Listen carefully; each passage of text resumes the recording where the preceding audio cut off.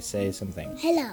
Adventure. Love. Connection. Risk. Passion. Evolution. Play. Life. The Archetypal Tarot Podcast. Provocative mythology for the 21st century. We have a meeting of the stones and the bones this episode, and we dive deep into a discussion of the death card. Sandera interviews Lupa Greenwolf, artist and author of the natural history-themed book and tarot deck, The Tarot of Bones. This deck won't be out until next year, but you should definitely check out her website, thetarotofbones.com.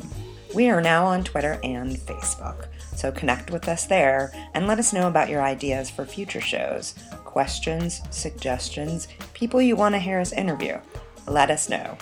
And here's Sandera's discussion about the death card with Lupa Greenwolf.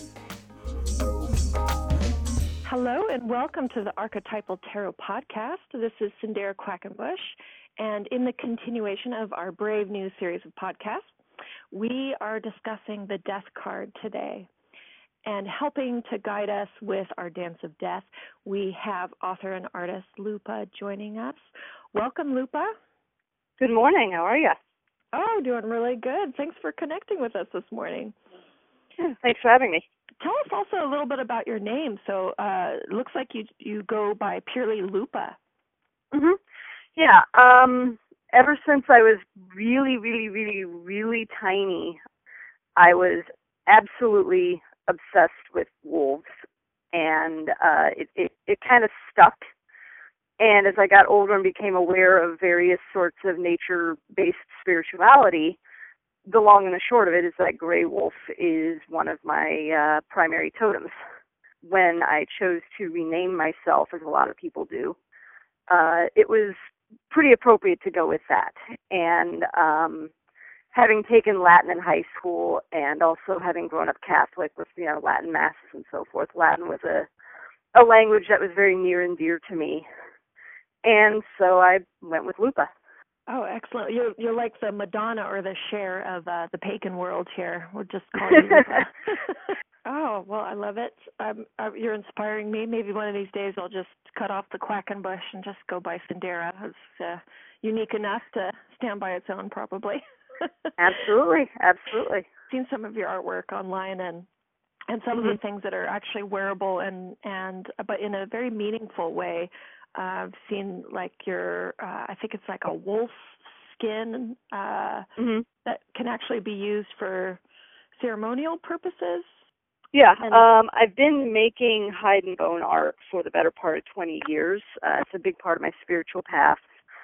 You can almost think of it as sort of funerary art, trying to give these remains a better afterlife than being someone's fashion statement or a trophy on a wall. And one of the early creations I made for myself was a wolf hide that I had. I turned it into a wearable skin, basically, that I used to do. I still do occasionally, but I used to do more dancing at festivals and so forth, and I would wear the skin basically as my own, and connecting both to the spirit of the skin and to the overarching wolf totem in that process. And so most of my artwork is meant to have either some practical or other devotional function, rather than just being something pretty to hang on a wall. Absolutely, that seems very important. And tell us a little bit about that process that you engage with while you're doing your art. So you've got like all these kinds of different bones and skins and talons and teeth. What is it like on the internal landscape level to work with these things, and how do they speak with you? Well, it's a good question. What happens is, let's say I have a coyote skull. And maybe it's something that I found when I was out walking. Maybe I got it from another artist. But I have this skull. It's in decent condition, and I feel like making something artistic with it. So what I'll do is I'll sit down with it, and we'll basically have a conversation. Now, whether this conversation is entirely in my head and is just my way of parsing out my artistic inspiration, or whether there's an actual spirit involved. I don't particularly invest myself one way or the other. What I know is that it works, and it's an integral part of that creative process. But I'll talk to the coyote spirit or the coyote skull about, what it was like being a coyote, what it's still like being a coyote, and maybe what sort of project that skull would like to be incorporated into. Does it want to be something that's hanging on a wall that gets to have a good view of everything going on around it? Would it rather be more active, for example, being made into a rattle or other ritual implement? So we have that conversation, and by the end of it, I've got a pretty good idea of what this skull is going to be. Does that make sense? Mm-hmm. Yes, absolutely. And so you go with what you're feeling, and you're not too superstitious about, or it doesn't really matter in the end whether this is the literal spirit or not, but that you're feeling it on this deep level and going with it. Mm-hmm. It's a framework that works for me.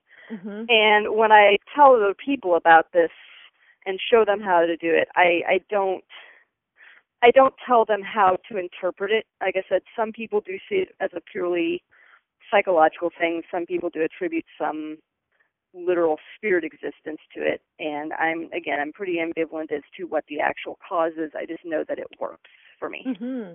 Oh, excellent. And so you have photographed and turned a lot of your artwork and are making new pieces for your very own tarot deck, the Major and Minor Arcana complete deck called the Tarot of Bones. And you're in process with it right now. And just knowing from this podcast alone how we've decided to revisit the Major Arcana and not even tackle the Minor Arcana, all these suits and numbers. How is it that you have worked with the tarot and with your artwork with the bones? How are they communicating with each other and influencing each other, and how have you managed with that Minor Arcana? Actually, it's a very, I don't want to say a simple process because that's oversimplifying it, but the beautiful thing about the tarot is that even among the Minor Arcana, you have certain archetypes and certain images that come through those cards. Mm-hmm. And a big part of divination for me is just pattern recognition and meaning making. It's taking what's in front of me at the time and basically creating an art project out of it, stitching the various things together into a cohesive story of what's going on. For years, I've done readings with the Ted Andrews Animal Wise deck. Mm-hmm. And I don't do it as a traditional tarot spread. I don't do like a Celtic cross. It's much more of an elemental directional spread that the deck and I put together years and years ago when I first got the deck. Mm-hmm. And while I do have something of a nod towards some of the traditional tarot symbolism, for the most part, it's looking at basically what the various animals on those cards are telling me about the person that I'm reading for. And so I've gotten very good at speaking with the archetypal totems of various species of animal and other living being. And so that conversation's been going on for years and years and years. Yeah. And then with the tarot, what I've been doing with the Tarot of Bones is as I do each card, it's been a while since I've read tarot itself. I did when I was younger, and I'm still familiar with the symbolism and so forth. So it's more a refresher than anything. So what I would do with each card is I would sort of brush up on its symbolism, and then I would do some meditation and see which animal would come up as sort of a volunteer to represent that particular card. Mm. And we'd have that conversation and decide, okay, is this feasible? Because not only is it what animal represents this card, but also what animal can I reasonably and legally acquire a skull or other bones for. Mm-hmm. And so there's certain artistic limitations, materials limitations that I have to keep in mind, as opposed to if I were doing, for example, a deck based in paintings. Does that make sense? Yes, absolutely. And so when you talk about the accessing the legally this particular animal, you do go by a very strong personal code of finding animals that are in vintage form, or they were kind of already taxidermied, or what is your philosophy around that? Well, I tend to be a secondhand first kind of person. Mm-hmm. So generally my favorite sources for my hides and bones in general are going to be secondhand, like old taxidermy and old fur coats, and things I get from people who've collected items for years and then are selling off their collection. Mm-hmm. That isn't always possible with some of these things. Yeah. For example, one of the piece I'm working on right now is I'm working on the Hermit, and for the Hermit I'm using a female black casked hornbill skull, and it's not a bird that's native to the U.S., and there's legal trade from Africa where it's native to. But there's only a couple of people who can legally get them into the country. And so I work with one in particular who I know is very careful about his sources, doesn't support poaching, etc. And I'm able to get that particular piece to work, that particular skull to work with that particular piece. And so animals themselves become. It's so cool how in the animal kingdom itself, each animal has its own archetype or approach to the archetypes. And so I'm very, very interested in that. Can you talk a little bit about animals as archetypes and how we can work with them? Yeah, it's not so much that they have archetypes. Animals are themselves. They have their own solutions for dealing with the same problems that we do. We need food, we need water, we need shelter, et cetera, et cetera. When we talk about the archetypes of animals, when we talk about the totemic meanings of animals, that's us projecting our own biases onto that particular species.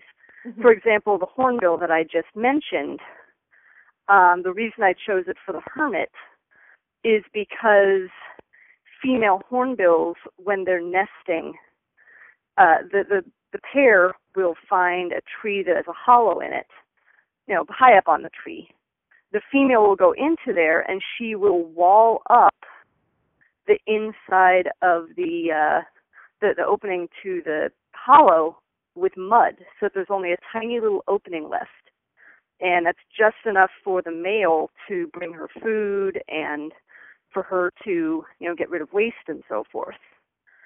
And in that period of weeks where she is isolated in that space, she is basically taking whatever she can draw from the outside world in the form of food and water and so forth, and she's turning it into eggs that then turn into the next generation of bird.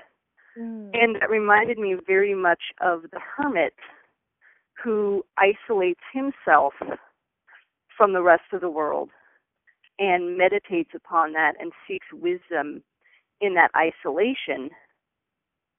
And that's something that we can then bring back into our everyday life to better ourselves and to better the world around us. So, the hornbill couldn't, the actual hornbill couldn't care less whether I think of her as a hermit or not. But to me, when I'm putting together the symbolism for this deck and when I'm doing meditation on what the hermit means to me as an archetype, that particular symbol resonates with me very deeply. And how wonderful to just see it occurring in nature, something observable, something to connect to. It's very, very powerful. We'll have to invite the hornbill back when we do the hermit card. Absolutely. And so, and you use particular themes of bones or different parts of bones as a theme for the minor arcana. Is that correct? Mm-hmm. For the majors, I'm using entire skulls. Some of them are original bone, some of them for species that I can't legally get or that I don't feel can be sustainably given. I use replicas. So the majors have, particular species associated with them. The minors, for the suits, have particular types of bone. So the wands are long bones, so leg bones for the most part, because they're very energetic, they're very active, they're very directive. Yeah, the legs are what get the critter what's going. Mm-hmm. Those are the bones you take action with, like yes. the wands. Mm-hmm. Mm-hmm. Exactly. Your cups, I use ribs because they have that cupping shape. They hold, they contain the most vulnerable parts of the animal's body, to include the heart. And so you have that emotional element of the cups, and as well as the shape of the ribs, and that made a wonderful parallel. For the swords, I chose teeth and jaws. And that, of course, is the slicing, dicing, decisive action of your swords, sometimes to the point of drawing blood, not always. Teeth can also be very tender and gentle if they need to be, but they get the job done. Mm-hmm. And then for your pentacles, I chose the vertebrae because the backbone is the center point on which the rest of the animal is hung. And without a backbone, without some way of supporting yourself, whether that's financial or otherwise, everything else falls apart. So that was my reason for using those different types of bone for the minors. I just love that what you figured out there, and the archetypal significance that can be in our bones. And if we, I'm very interested in the work of James Hillman. I don't know if you've read much of him, but if you get some sort of illness or ache, you then become aware that you have that part of the body. And it's interesting to ask, or not only to question, why do I have this ache in this part of my body, but why is it here, or where is the ache? And it's very interesting to interpret the bones or parts of the body maybe through this archetypal context of maybe if my something more structural is happening, am I being supported in my life? Or if it's the ribs, what's happening in that realm of the cups, or the holding of emotions, or the heart. I could see that being an interesting added level to your work with the Tarot of Bones, which is to connect us not only to animals but to our own structures and to our own animal basis. That's very, very interesting. And so on the subject of the Death card, so people that are new to tarot, or maybe that are superstitious about the tarot, the Death card is kind of, the Death card, I'm afraid to get the Death card. Now, with your deck, we have bones, and there's no escaping the bones. And so working with the reality of, that this was once a living animal and is no longer, what is your take on embracing death in the tarot? And maybe you have a particular choice, too, for your Death card. So I'm very curious about your philosophy with that around your tarot deck. Well, there's no denying that death is a big part of my life. again, part of why I do what I do with these remains is funerary art.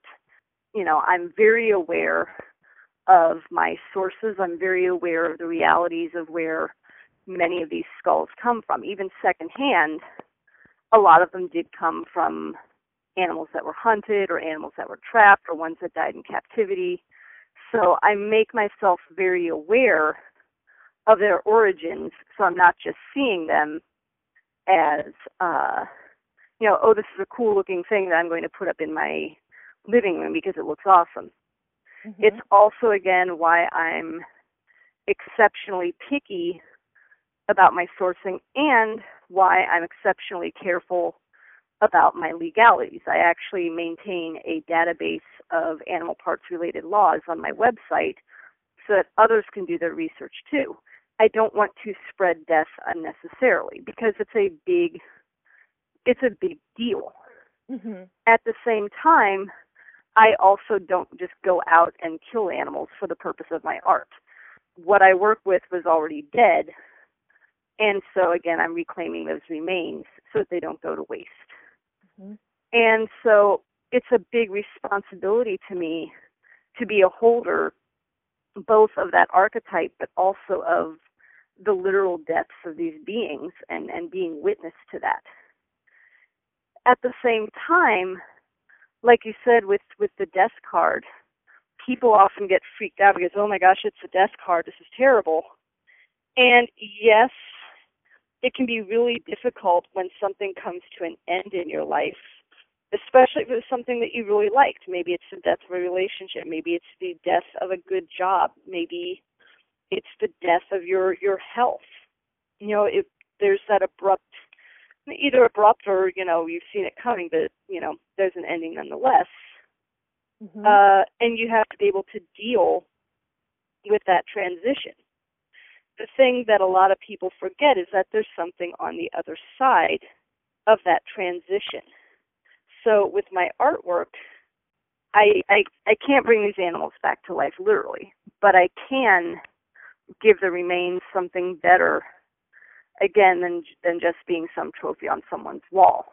Mm-hmm. And so that's why I do create things that are meant to be honored. It's why everything gets a full ritual purification. And it's why I do a prayer over everything that goes to someone who's going to respect it for what it is. Mm-hmm. Because I want that continuation to, if not make up for the loss of life, then at least honor the life that was.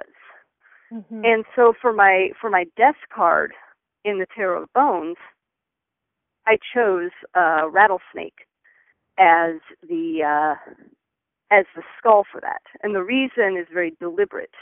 One, because a lot of us are terrified of snakes, and a lot of us are terrified of death, and there's a big, strong parallel mm-hmm. in that fear.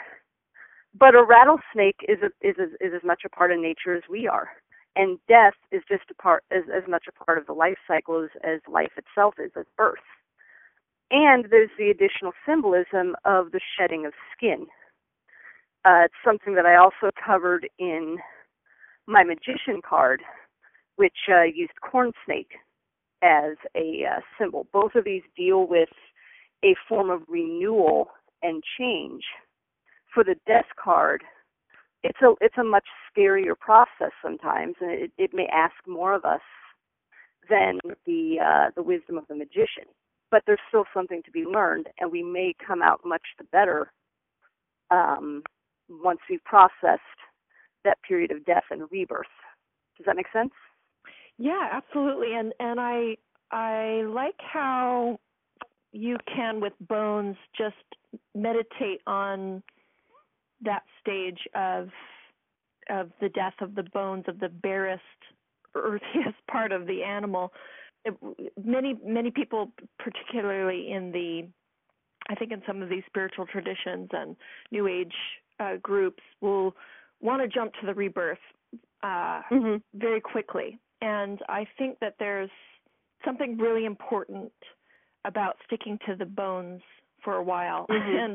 and to, and if we are using the tarot as something to help us sort of like a ritual to face something that's ending in our life. Like for instance, my mother recently had me do a reading for her, and she got the death card for, as part of her reading, she was asking whether or not she should move.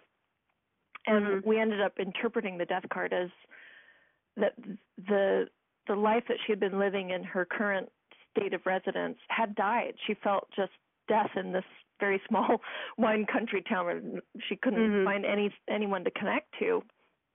So she felt, yes, absolutely, this time that I'm experiencing here in this town is just dead, and it's no longer, and I can't live here anymore. I can't embrace life here any longer. And so that realization and that meditation on what needs to be let go of, and maybe even mourned, it's a beautiful house, and there was a certain life that was lived there. There are memories there. There's all kinds of things that is you there that need to be processed and commended for what they were and what they served. And you spend some time with that. And with funerary art, like what you work with, a person can embrace that. But then I think I've seen in some of your artwork that beautiful other maybe flowers or other natural materials are beginning to be woven in with the bones. And so you see this, the presence of rebirth is coming in at various points. And so that seems very special. Yeah, and that's a really important part. I like what you said about needing to sit with the bones for a while. We are not comfortable with death in American culture. We want to avoid it as much as possible. We have this sort of cult of youth where we want to look as young as possible. We want to pretend that death doesn't happen, that aging doesn't happen. We want to believe that we're going to live forever, even though we know otherwise. We don't have a good structure for dealing with that fear. Part of why I do what I do is a reminder of my own mortality, and that someday I'm going to be just like the skulls that are sitting on my shelf here. There's there's a skull inside my head, and someday it's going to be just like one of those. But it's inspiring to me also to make the most of this life that I do have.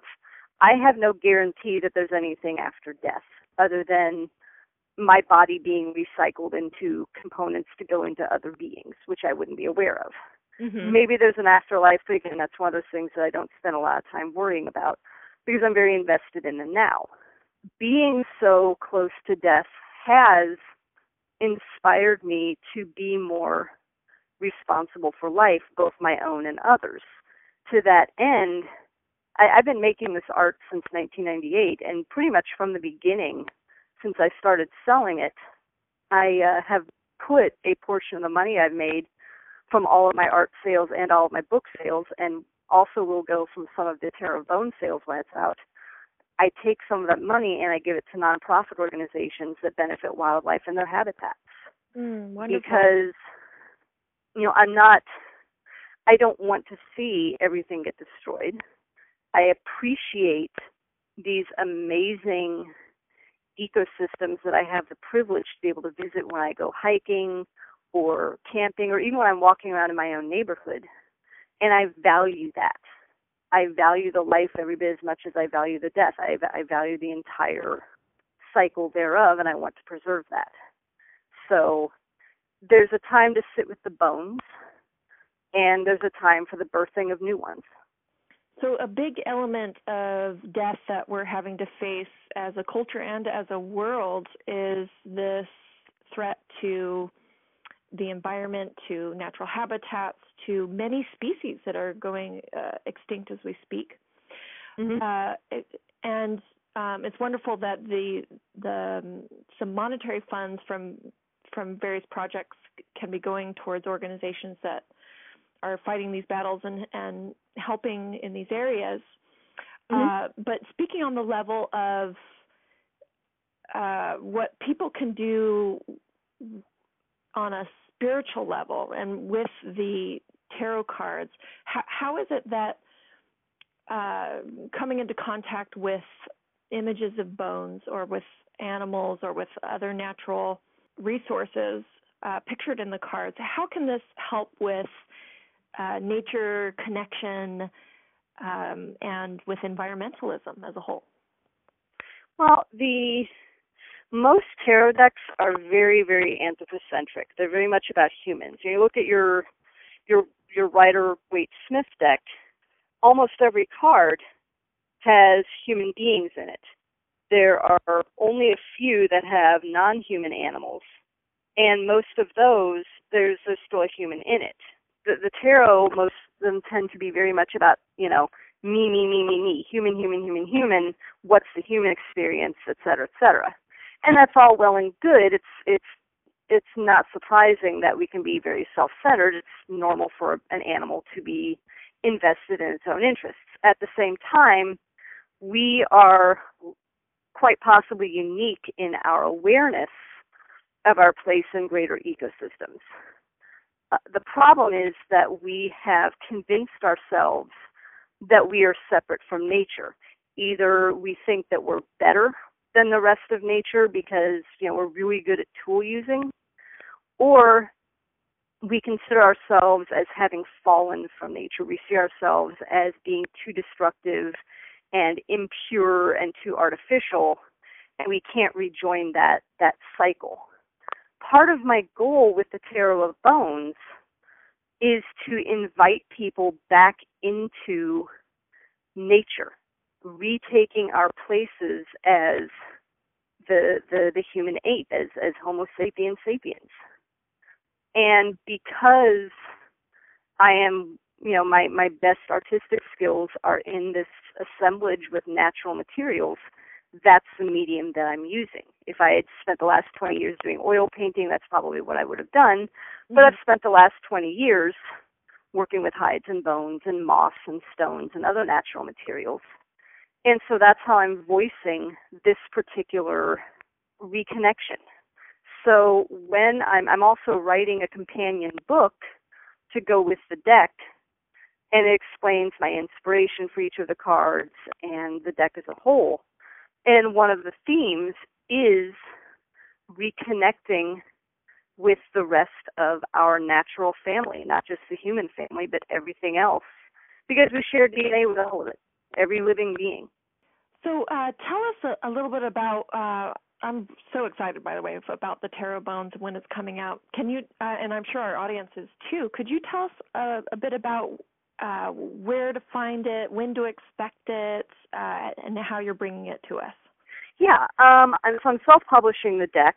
I have had books published with other publishers, including Emanian Press and Llewellyn Publications. I chose to self-publish this project mainly because it's a very, very personal project. It's something that not only is it bringing to bear almost 2 decades of art and writing experience, but it's also a very deeply personal project in that it speaks to a lot of very deeply held feelings and convictions and messages that I want to spread. And so rather than trying to compromise with, another entity such as a publisher as to what it's supposed to look like and what it's supposed to say and so forth, I decided I'd just take this one for myself. So having had a good deal of experience not only in the publishing industry, but also as an event organizer and having been fully self-employed for the last several years, I went into this knowing full well that it was going to be a big, expensive, complicated project, and I was going to have to do most of the work myself. So to that end, I set up a production schedule for myself.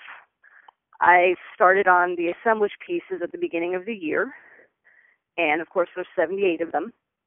And in order to stay on track for getting all the assemblages done by the end of 2015, I basically have to do 6.5 per month.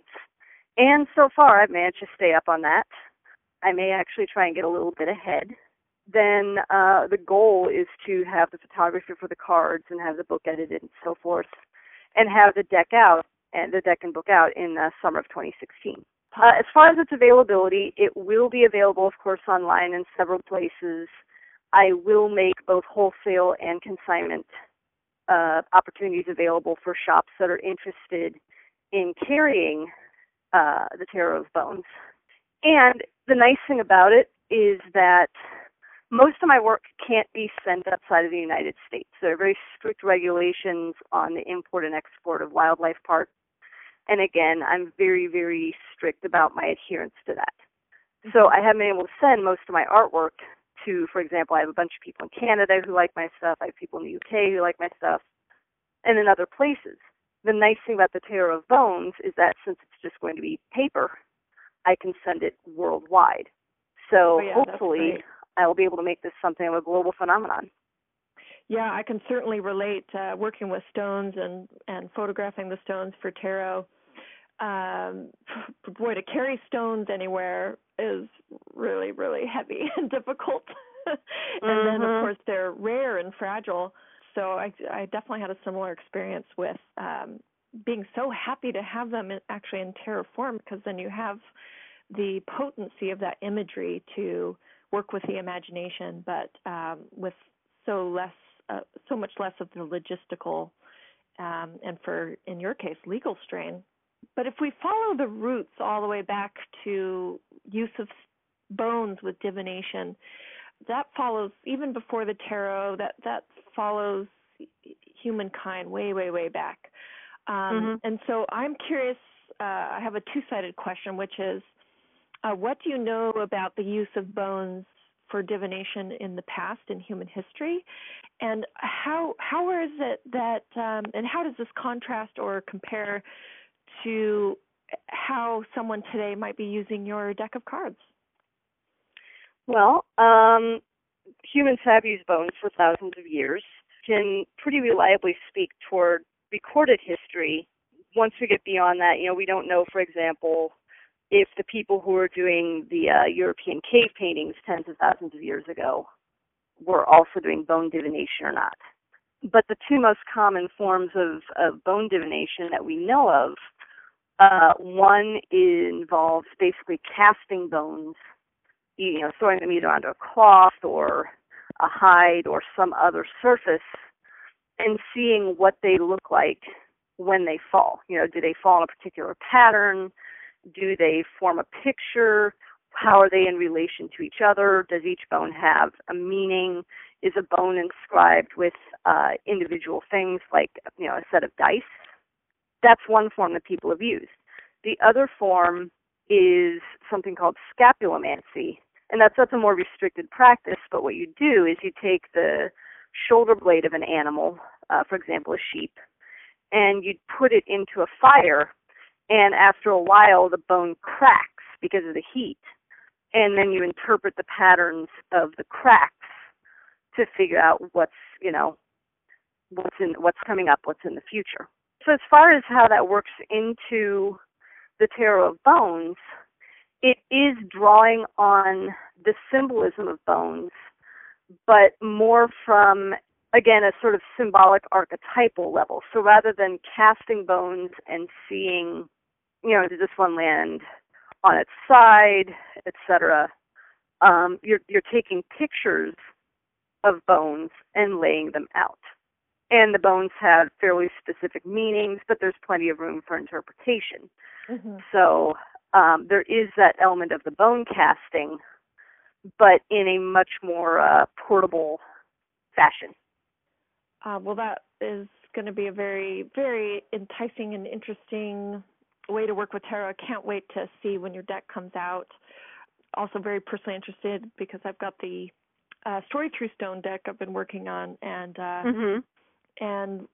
when I met with Malidoma Somé, the Dagara tribe elder, a few years ago now, he had said how important it was for stones and bones to come together to wake up ancestral memories and memories for your own purpose.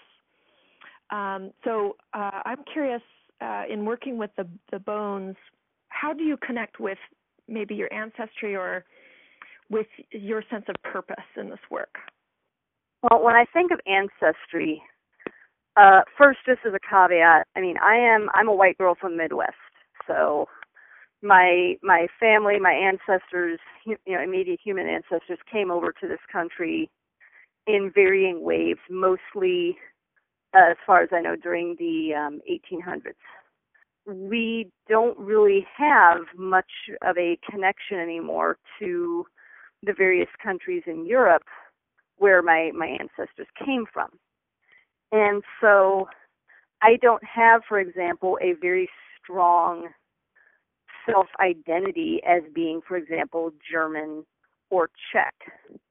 And a lot of times when people in paganism and elsewhere talk about, working with their ancestors, they're thinking of looking back to whatever, heritage they have in that regard, especially the pre-Christian traditions of those countries, wherever that country may be, whether it's countries in, Europe or Asia or wherever. For me, the concept of ancestry is a lot more broad. I don't think of just, the last several generations of humanity. I'm thinking back to when Homo sapiens first became a species. I'm thinking back to millions of years of human evolution. I'm thinking further back to the evolution of vertebrates. I'm thinking back to when animals and fungi and plants split off in their respective kingdoms, etc. So my conception of ancestry is basically all-encompassing. Mm-hmm. When I have a series of animal skulls that are in my personal collection, and those are, not only are they a natural history collection, I consider myself an amateur naturalist, but it's also something of an ancestor altar, or maybe an extended family tree, if that makes sense. Yeah, I can completely relate with that, with the stones that I've worked with, which have been dated by geologists to be 1.3 to 1.7 billion years old. And mm-hmm.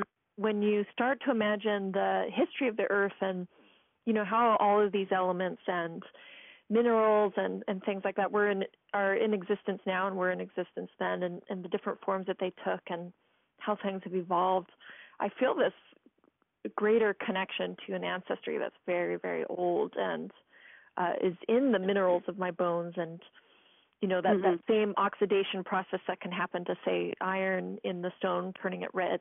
The iron can turn to red, and the similar process that happens to our blood when it hits oxygen. I feel this great connection to the beyond the human world, and I think that's very important and links back to experience of ourselves as the human ape as a small part of a much larger web around us. Yeah, and that's a really important thing for me. Yes, it's the tarot of bones, and bones are central because it's something that we can relate to a certain extent.